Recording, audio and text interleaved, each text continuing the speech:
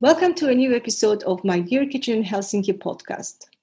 My guest today in this final episode of 2020 is Kirsi Chawda from CMMPU Foundation.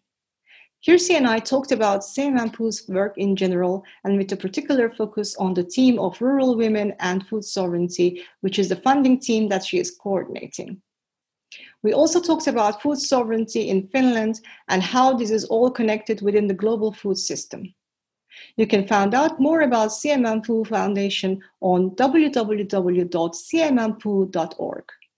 Hope you enjoy our discussion. A very special thanks to my dear friend Ufuk Evcimen for the sound editing since episode 2, and I wish you all a peaceful end of the year. Okay, hello Kirsi. And hello, how are you? Well, it's quite a dark day as usual, so I'm trying to be okay. Hope you are fine too.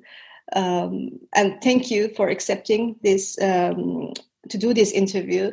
I found out about CMMPU just a few weeks ago when I was making a research about food sovereignty and Finland. And it's great that we could put together this interview in such a short time. So thanks again. Now, I want to start with a bit of an introduction. So if you could introduce CMMPU Foundation, what you do, what it's about, but also your role in the organization. Okay, so CMMPU Foundation was founded by 15 Finnish environmental and development NGOs from the civil society in 1998. The idea of CMMPU is to support environmental work of the civil society in the global south, and the civil society organizations and social movements working on environmental thematic. And we have provided grants for the civil society organizations in the global south since 2002. Our main funding comes from the Finnish Ministry for Foreign Affairs, and then we do some fundraising ourselves too. And all these projects that we fund are designed and implemented by the local organizations in Asia, Africa, and still a little bit in Latin America as well. So we don't implement them, and we don't have any offices there, but we only have our office in Finland, and we support them by granting them funds to carry out their own work. And we fund projects in 5 different thematics. One is called Just Transition to Ecological Democracy. One is conservation and sustainable use of forest and coastal ecosystems. And then there's biocultural rights of indigenous forest communities. And then rural women and food sovereignty, and climate and energy justice. So we have these 5 schemes where we fund projects. And myself, I'm one of the 3 program coordinators at the CMMPU. And I work on this conservation and sustainable use of forest and coastal ecosystems scheme, and also rural women and food sovereignty scheme. And I started working at CMMPU soon 15 years ago. Wow. That's a long time. Yeah, well, I was away for a little bit in between, but started in January 2006. Okay. Now, talking about funding projects, first of all, what are some of the criteria that you consider when funding these projects? Well, we have this general funding criteria, which is quite a long list, and then each scheme, because they focus on different thematics, so they have the thematic criteria. But then the general criteria that we have for the projects is that one concerning the organization applying for funding. They need to be formally registered and have the capacity to manage project funding. and they should function internally in a democratic way, and sort of have their governance in order, and reliable bookkeeping, and this kind of basic expectations. And from the projects themselves, we expect that they aim at improving the state of the environment and climate resilience, and and then that they aim to strengthen the position of vulnerable groups of people and communities, and that at the same time it would be environmentally and culturally and economically sustainable. And we expect that the communities, the beneficiary communities, are involved in the design and implementation of the activities. And we prioritize the most needy organizations and networks and movements.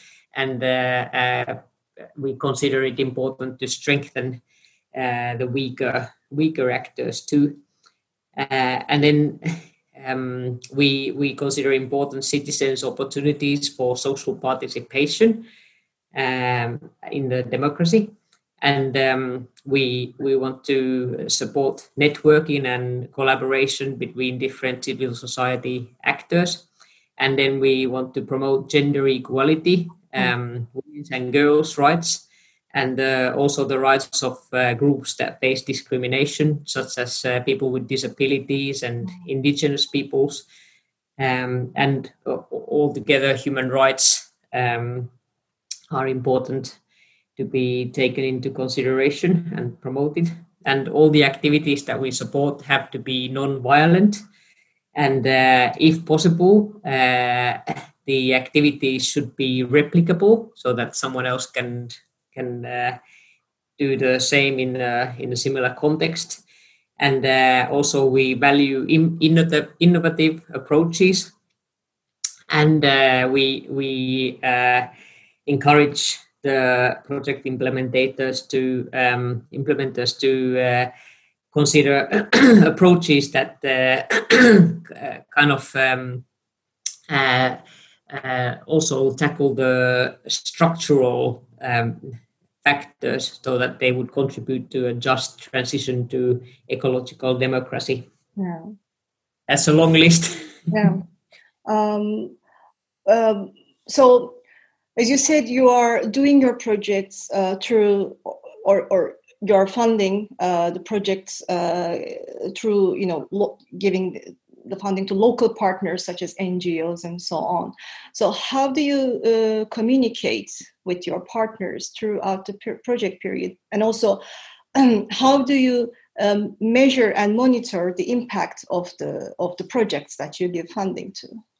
We have for the formal communication, when someone participates in or sends a proposal to us, when we open an application window, we have a standard form for writing the proposal, and then we have the form for making the funding agreement. And in a regular project cycle, we expect the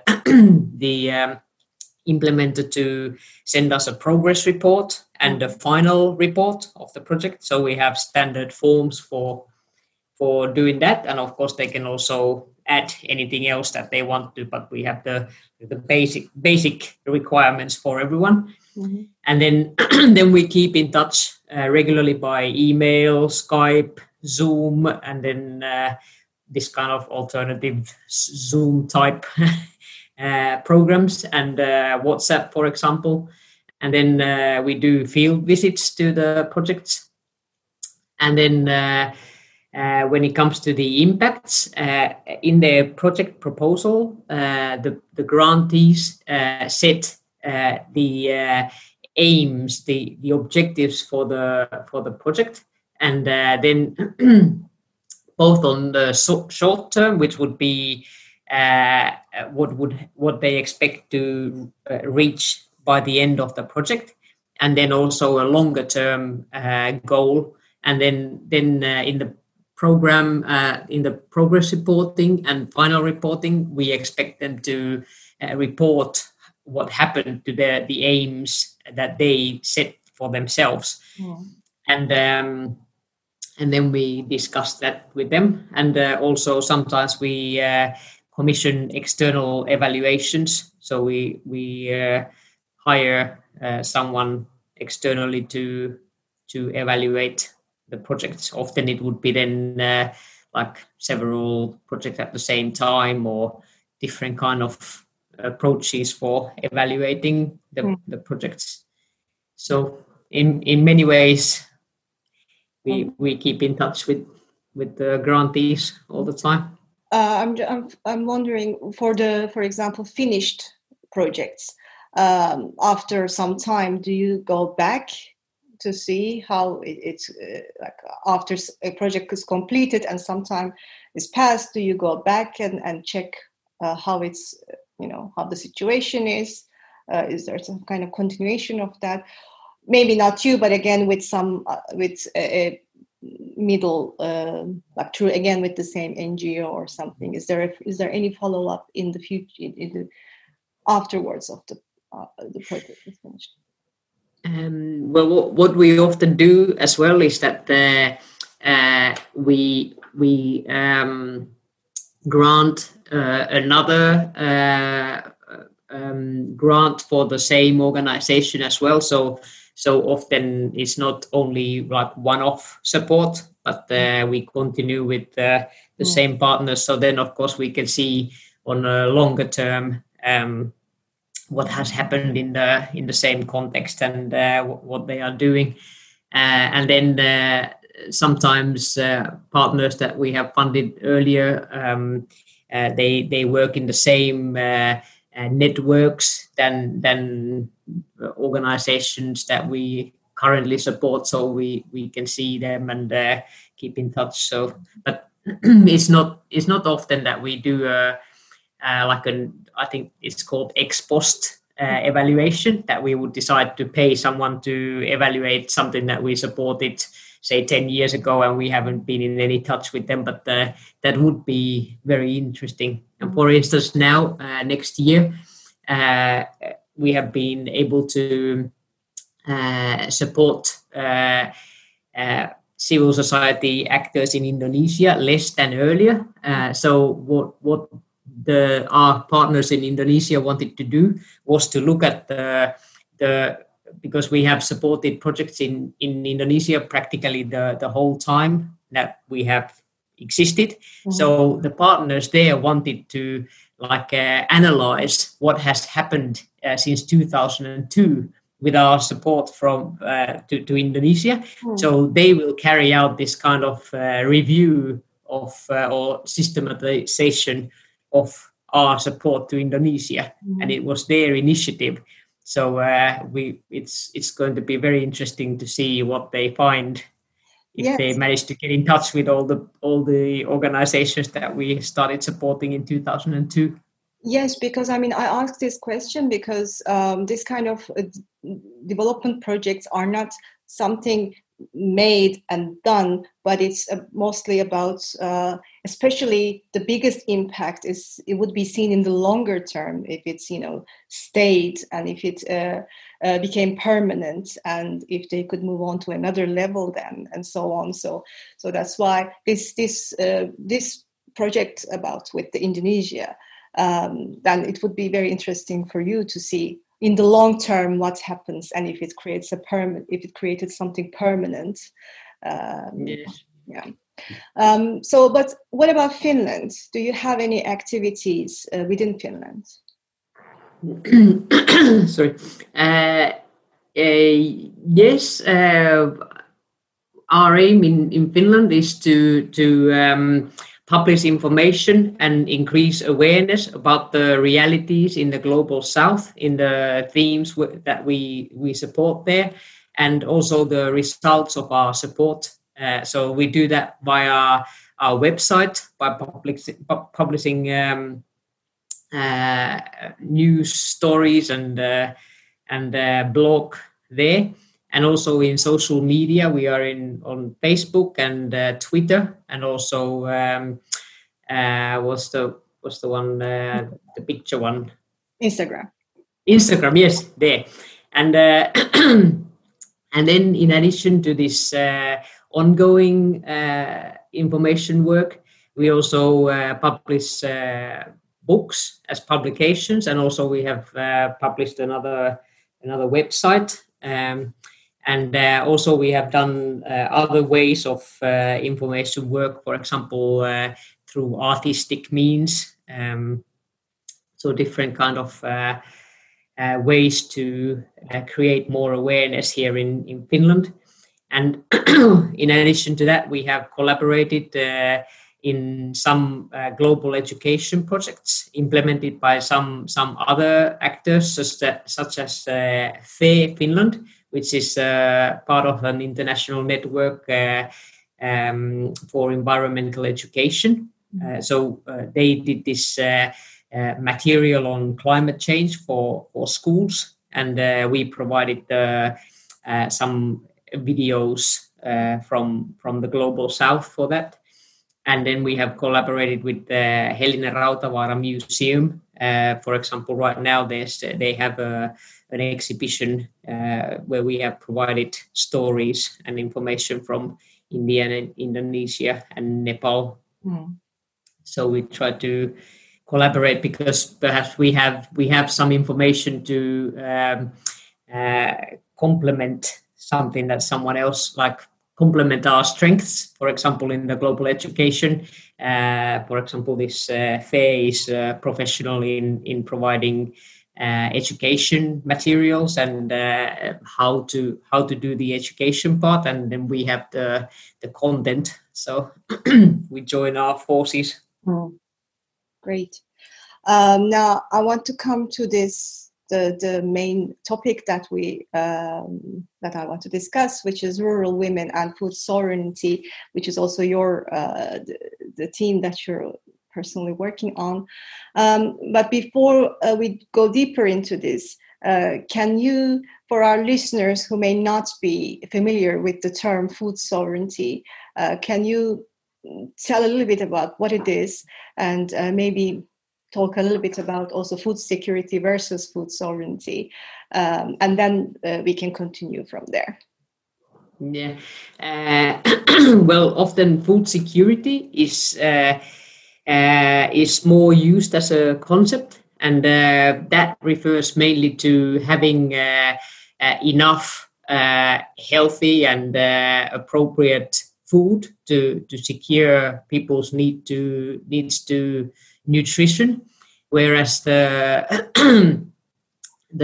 civil society movement, farmers movement, has established these 6 pillars of the concept of food sovereignty, and it also sees important the people's right to food, which is healthy and culturally appropriate. But then, in addition to that, it considers important the value of the people who provide the food. So it emphasizes on the small-scale farmers' power and position and respect, and to make sure that the small-scale farmers are not their rights are not violated, and they are not harassed and discriminated. And also it puts emphasis on the localizing the food system, so the like local aspect of food production and consumption, and also the local control of the food system, so to say. And it aims to build knowledge and skills from the bottom up, and revitalize the traditional systems and the diversity of food production. And also it works with nature, so that the food sovereignty requires production and distribution systems that protect the natural resources and reduces greenhouse gas emissions and avoids energy-intensive industrial methods that damage the environment and the health of those who inhabit here. So that's the kind of difference. It's seen more as a question of power as well, power and rights. Yeah, and it's I think it's gaining more importance and more higher voice now, more and more, and thanks to the people who have been working on this movement for a very long time. And I'm hearing more people are talking about food sovereignty rather than food security. And well, just currently there is also the biggest protest in history in India with the farmers, and which is rooted in food sovereignty again. So I think we're going to hear more about this, and hopefully the policies. It will translate into policies more. The whole idea of food sovereignty and all the 6 pillars that you mentioned. But coming back to rural women and food sovereignty team, now what are some of the challenges that rural women are facing in the global south? I mean, in general, but also, of course, in relation to food. Yes, maybe I'll look at it more from based on the experiences that we have seen in the work that we have supported. I think very often the challenge that women face, the small-scale producer women in the south, is access to land and the security related to land, holding land, whether it's collective or individual rights to land. So that's one big question. And also access to other means of production, such as seeds and other means, and also access to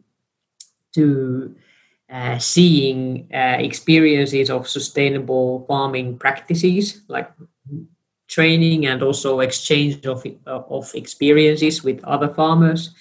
And also one severe question is also, of course, the impacts of climate change and the insecurity brought by the changing climate, and especially the predictability of the weather conditions that has changed.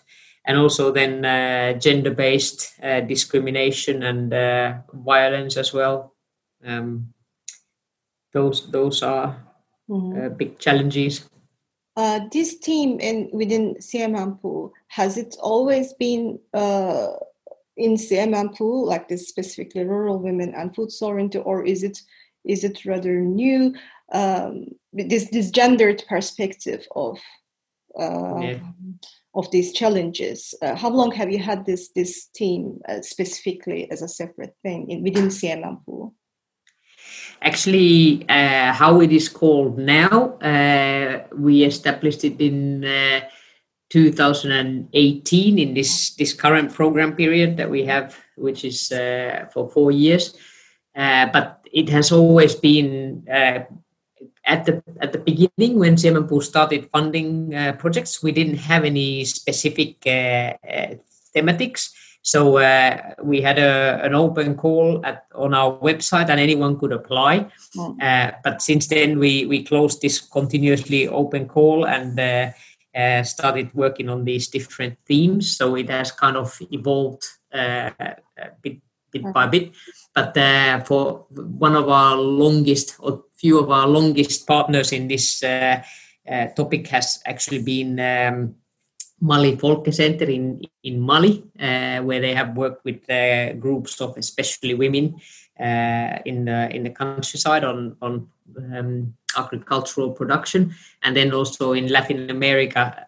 Actually, if people understand Finnish, I just wrote a blog on our website about the collaboration that lasted for 14 years in Latin America, which was like a regional project supporting the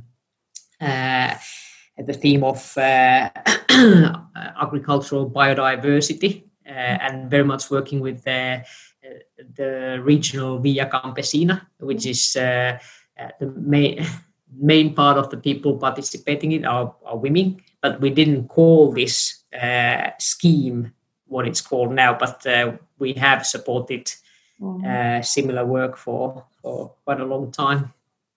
Yeah, and it is, I mean, this as a team itself, rural women and food sovereignty, this is a massive topic. So do you have, I mean, does CMM Pool have a specific approach to this topic and also the challenges that we just talked about? Like for example, you're trying to empower women, but through women's entrepreneurship or through education or through societal change, or maybe through a combination of things. Is there a specific approach? Well, of course, finally, it always depends on how the organizations who apply for funding from us, how they define it. So because we just give the kind of guidelines, but then then we never know what kind of proposals we receive, and it's always nice to see how the people in the global south see the what should be done. Yeah. But currently, the projects that we support.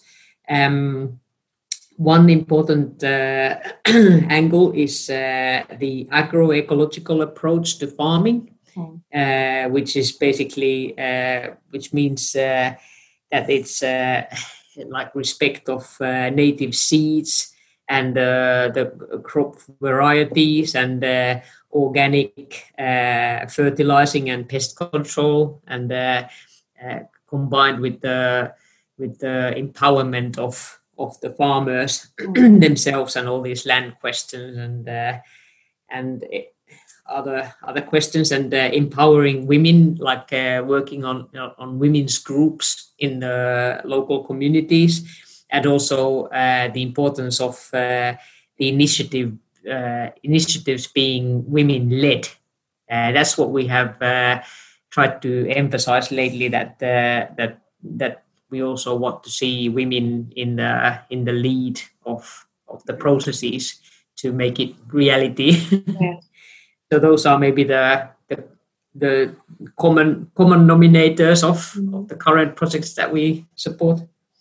Can you give some specific examples of projects that you've funded so far, continuing or ended specifically on this theme? Like a couple of maybe examples. Yes. For example, in Mozambique, currently we fund an organization called Lipaningo, and they work with the local communities in Nampula in Mozambique, and then they have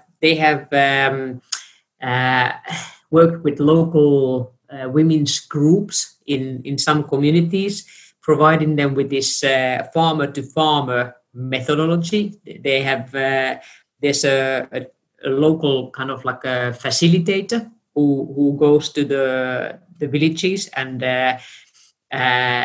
shows. She's a farmer herself, and she has learned this agroecological farming before, and she shows the local women's groups the methodology involved in agroecological farming, and in that way the local women can they can get more diversified crop, and also they can save in not buying these seeds from these multinational companies, and they don't need to buy the chemical fertilizers or pest control, but they learn how to make how to compost and how to farm in a more environmentally friendly manner, and how to produce organic pest control, and these kind of things. And also it's about included in the project is the gender dimension, so that they talk about gender-based violence and land ownership and land management issues, and the getting together as women's groups and defending their rights. And then we have another similar project implemented by Justiça Ambiental in Mozambique, where they have worked for a very long time with a community close to the Mabu forest. And they have been together planning how to reduce the stress on the forest and how to learn to cultivate in an agroecological way. And then in Liberia, we also have similar projects where groups of community women in communities they set up these kind of model plots to learn these ideas of agroecological farming, and the idea is to then pass the information to more people and learn different diversified ways of farming. Okay. And actually in Liberia, one of the projects also involves setting up a community bank. Okay. Now, how can you situate this topic, this theme of rural women and food sovereignty, within the challenges of the global food system? It's actually a very, very topical question, because next year, I believe within the United Nations general meeting, there will be a specific meeting on the food system. So it's a topical theme also for the whole global community. But I think it's very central, because I think it's necessary to focus on the ownership of small-scale farmers who produce the majority of the food for the humankind, and also because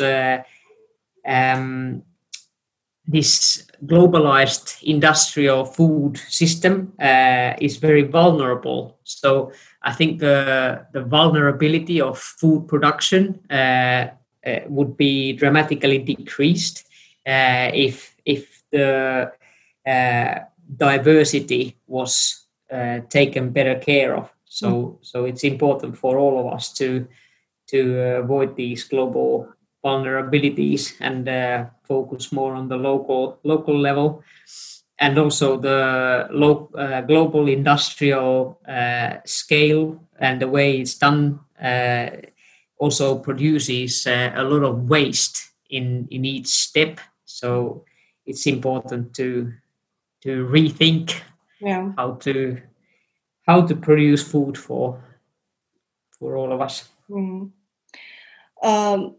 Now, of course, the projects that you're funding, your work is mainly in global South, but I want to come back to North now. I want to bring the discussion to North. What do you think about food sovereignty in global North, and especially in Finland? And what kind of challenges, or do you think there are any challenges, Finland is facing in relation to food sovereignty? Yeah, as I said earlier, Siemenpuu doesn't work on these things directly in Finland, so this is more my own view. But I think Finland is facing the same challenges as the whole world when it comes to this industrial food system.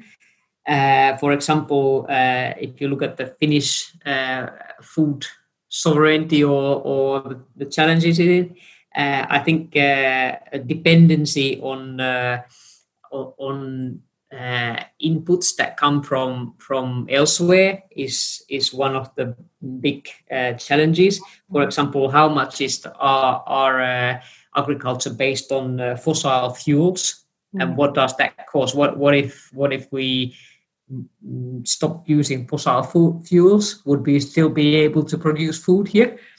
And also other imports such as animal fodder, soybeans, for example, for animal fodder. We are dependent on these kind of inputs from elsewhere, and we are causing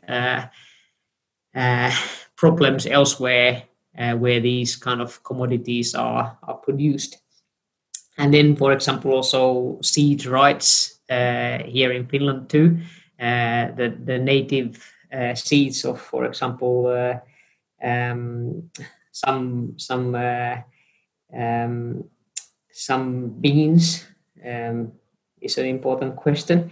And also, I'm wondering how to encourage people eating healthier and environmentally more sustainable food, and also climate-wise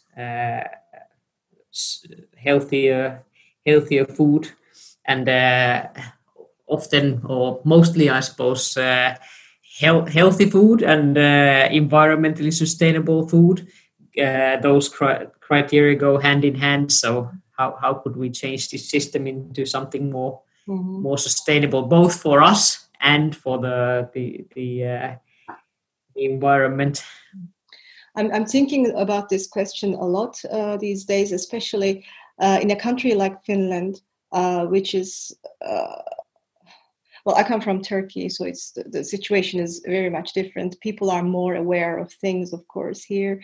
So I'm seeing, and I've been living here for 10 years. I'm seeing more and more people interested and trying to, eat healthier and trying different diets, but also thinking more about where their food is coming from. But I'm seeing still it's a small group still, or it's a certain group, and I'm thinking, how can we increase this awareness in the whole country, in the whole Finnish society?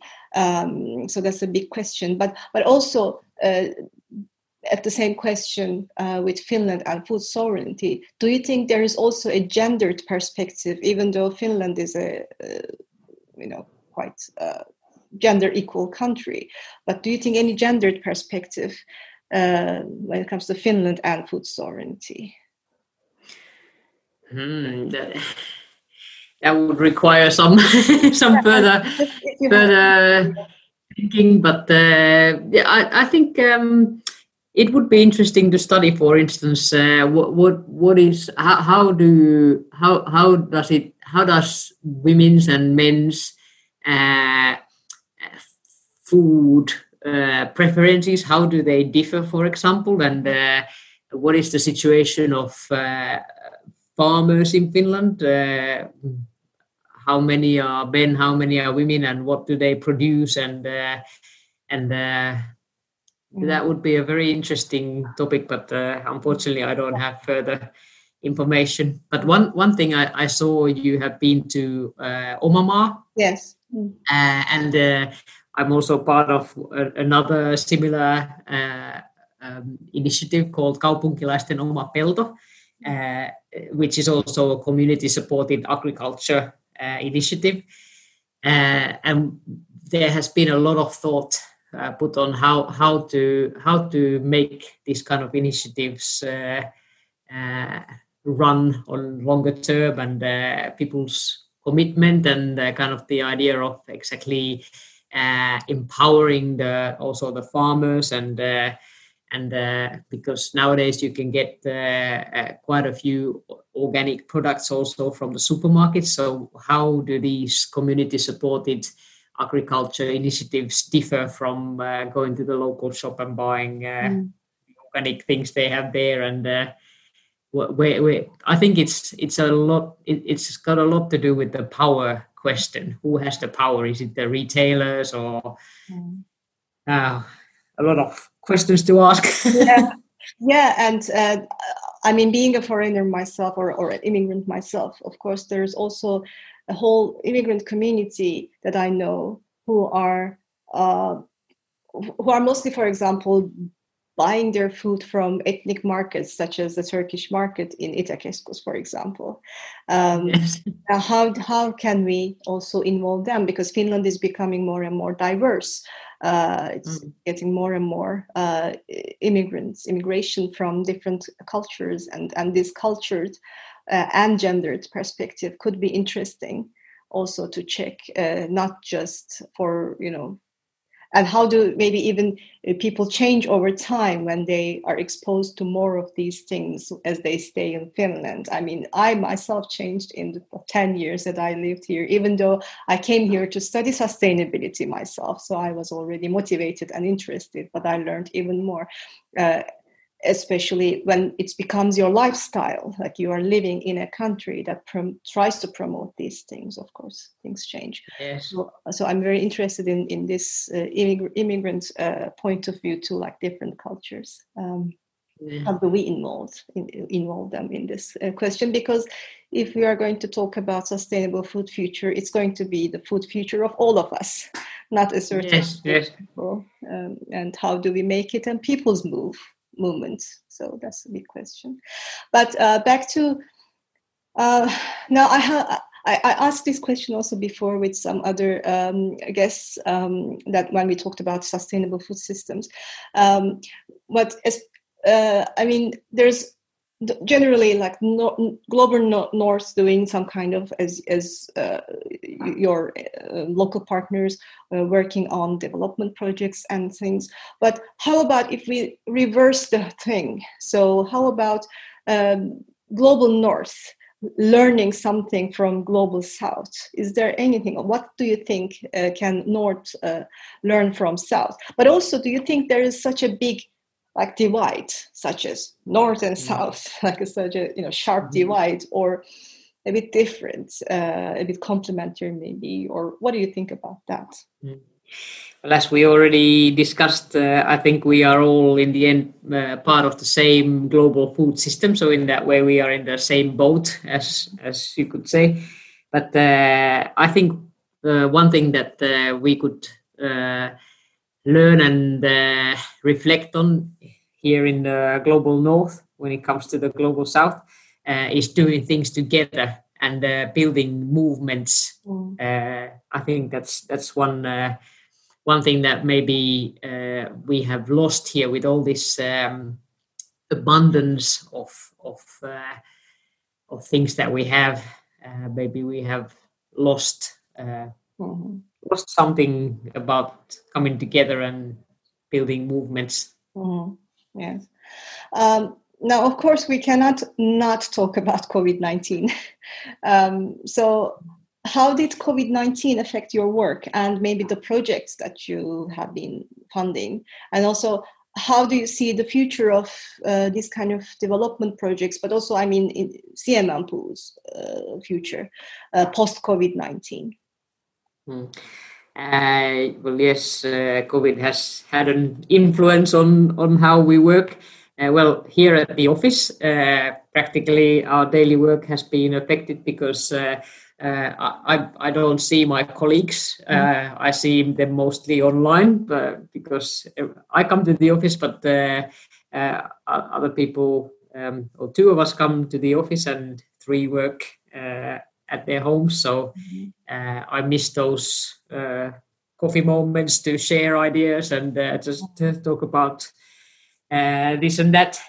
And also one thing what has happened is that this year, since the COVID pandemic, we haven't been able to visit the projects. So I really miss being able to go to see people and see how they do things, and not only read things on paper, but to see in reality how things happen, because we can have a Zoom conversation with, for example, the responsible person at the organization that we support, but we can't take the Zoom into the fields of the community and see what actually happens.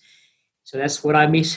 And when it comes to the projects, a lot of the kind of work we support is based on people meeting each other. So that's where the problem comes, because now it has been, many countries have had these restrictions, and of course you have to consider to not pass the disease around, but how to meet with people, how to exchange experiences, and provide trainings and things without being able to be together. So, but I'm amazed how well the partners have still been able to implement the projects, but they have had to use a lot of innovative ideas on how to do things with all these restrictions. And then post COVID, which I hope someday will will turn out. When it comes to overall to development cooperation, I'm not sure what will happen, but it has been discussed that the COVID pandemic has increased poverty and hunger. So it remains to be seen how to re-tackle these issues that for a long time, at least according to the statistics, poverty has been on the decrease. But what will happen now when COVID disappears? And then with our partners, I think the future would be to be able to meet up again between people. I don't think the pandemic has changed the necessities and the vision that the organizations we support have. So that all that work is still very necessary, and hopefully people can meet up freely again and continue. I'm just wondering now that this is a pandemic that disrupted many things in the world, and it's also the projects that you've been doing. But have you had before any other like something happening that disrupting the project, like like these are vulnerable communities, maybe some in some parts of the world which are also prone to sometimes maybe more conflicts, like any kind of conflict that happened that disrupted the works? Do these things happen, or is it more smaller communities and you could continue without a pandemic or anything else easily doing the work? And does there some kind of a how to say crisis management in this kind of if there is any kind of disruption that happens like this? Well, in earlier occasions that I come to my mind, for example, if there's been a hurricane or say, for example, what has happened in Brazil after the current government started, it has changed. For example, in Brazil, we support the traditional gatherer people in the Amazon region.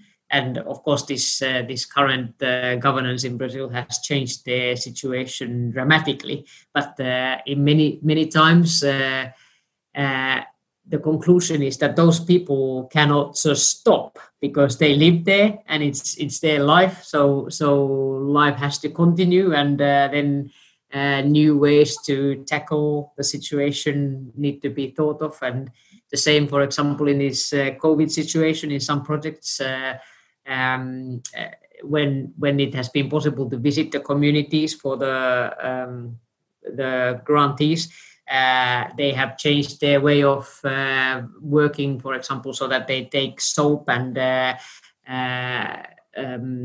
masks and information about COVID to the communities when they go there, and just try to think what is the best way forward. But basically, whatever we support, the people continue living there, and life needs to go on.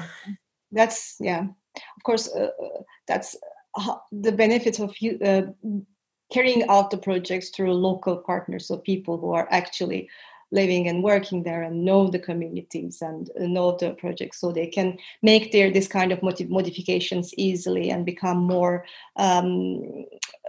resilient in that sense. Yeah. Yes.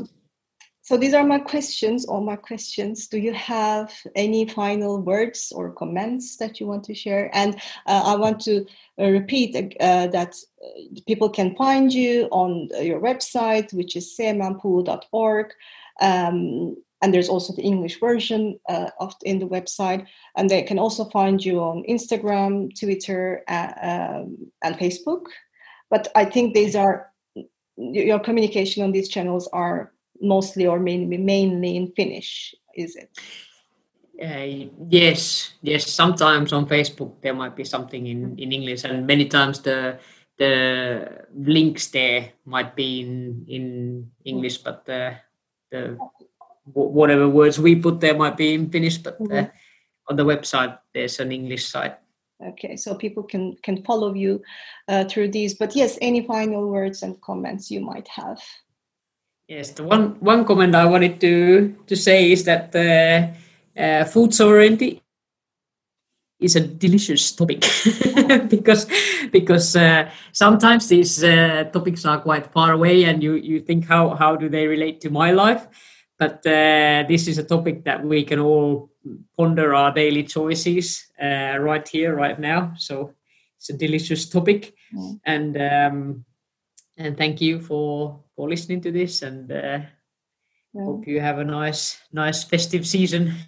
Yes, I'm mostly working from home, so there's my own business. So it's been quite a calm season for me, of course. But there's still some holiday coming, and again for you as well. I think very soon, maybe today, you're going into like the holiday period. So Yes. I wish you Merry Christmas and New Year also.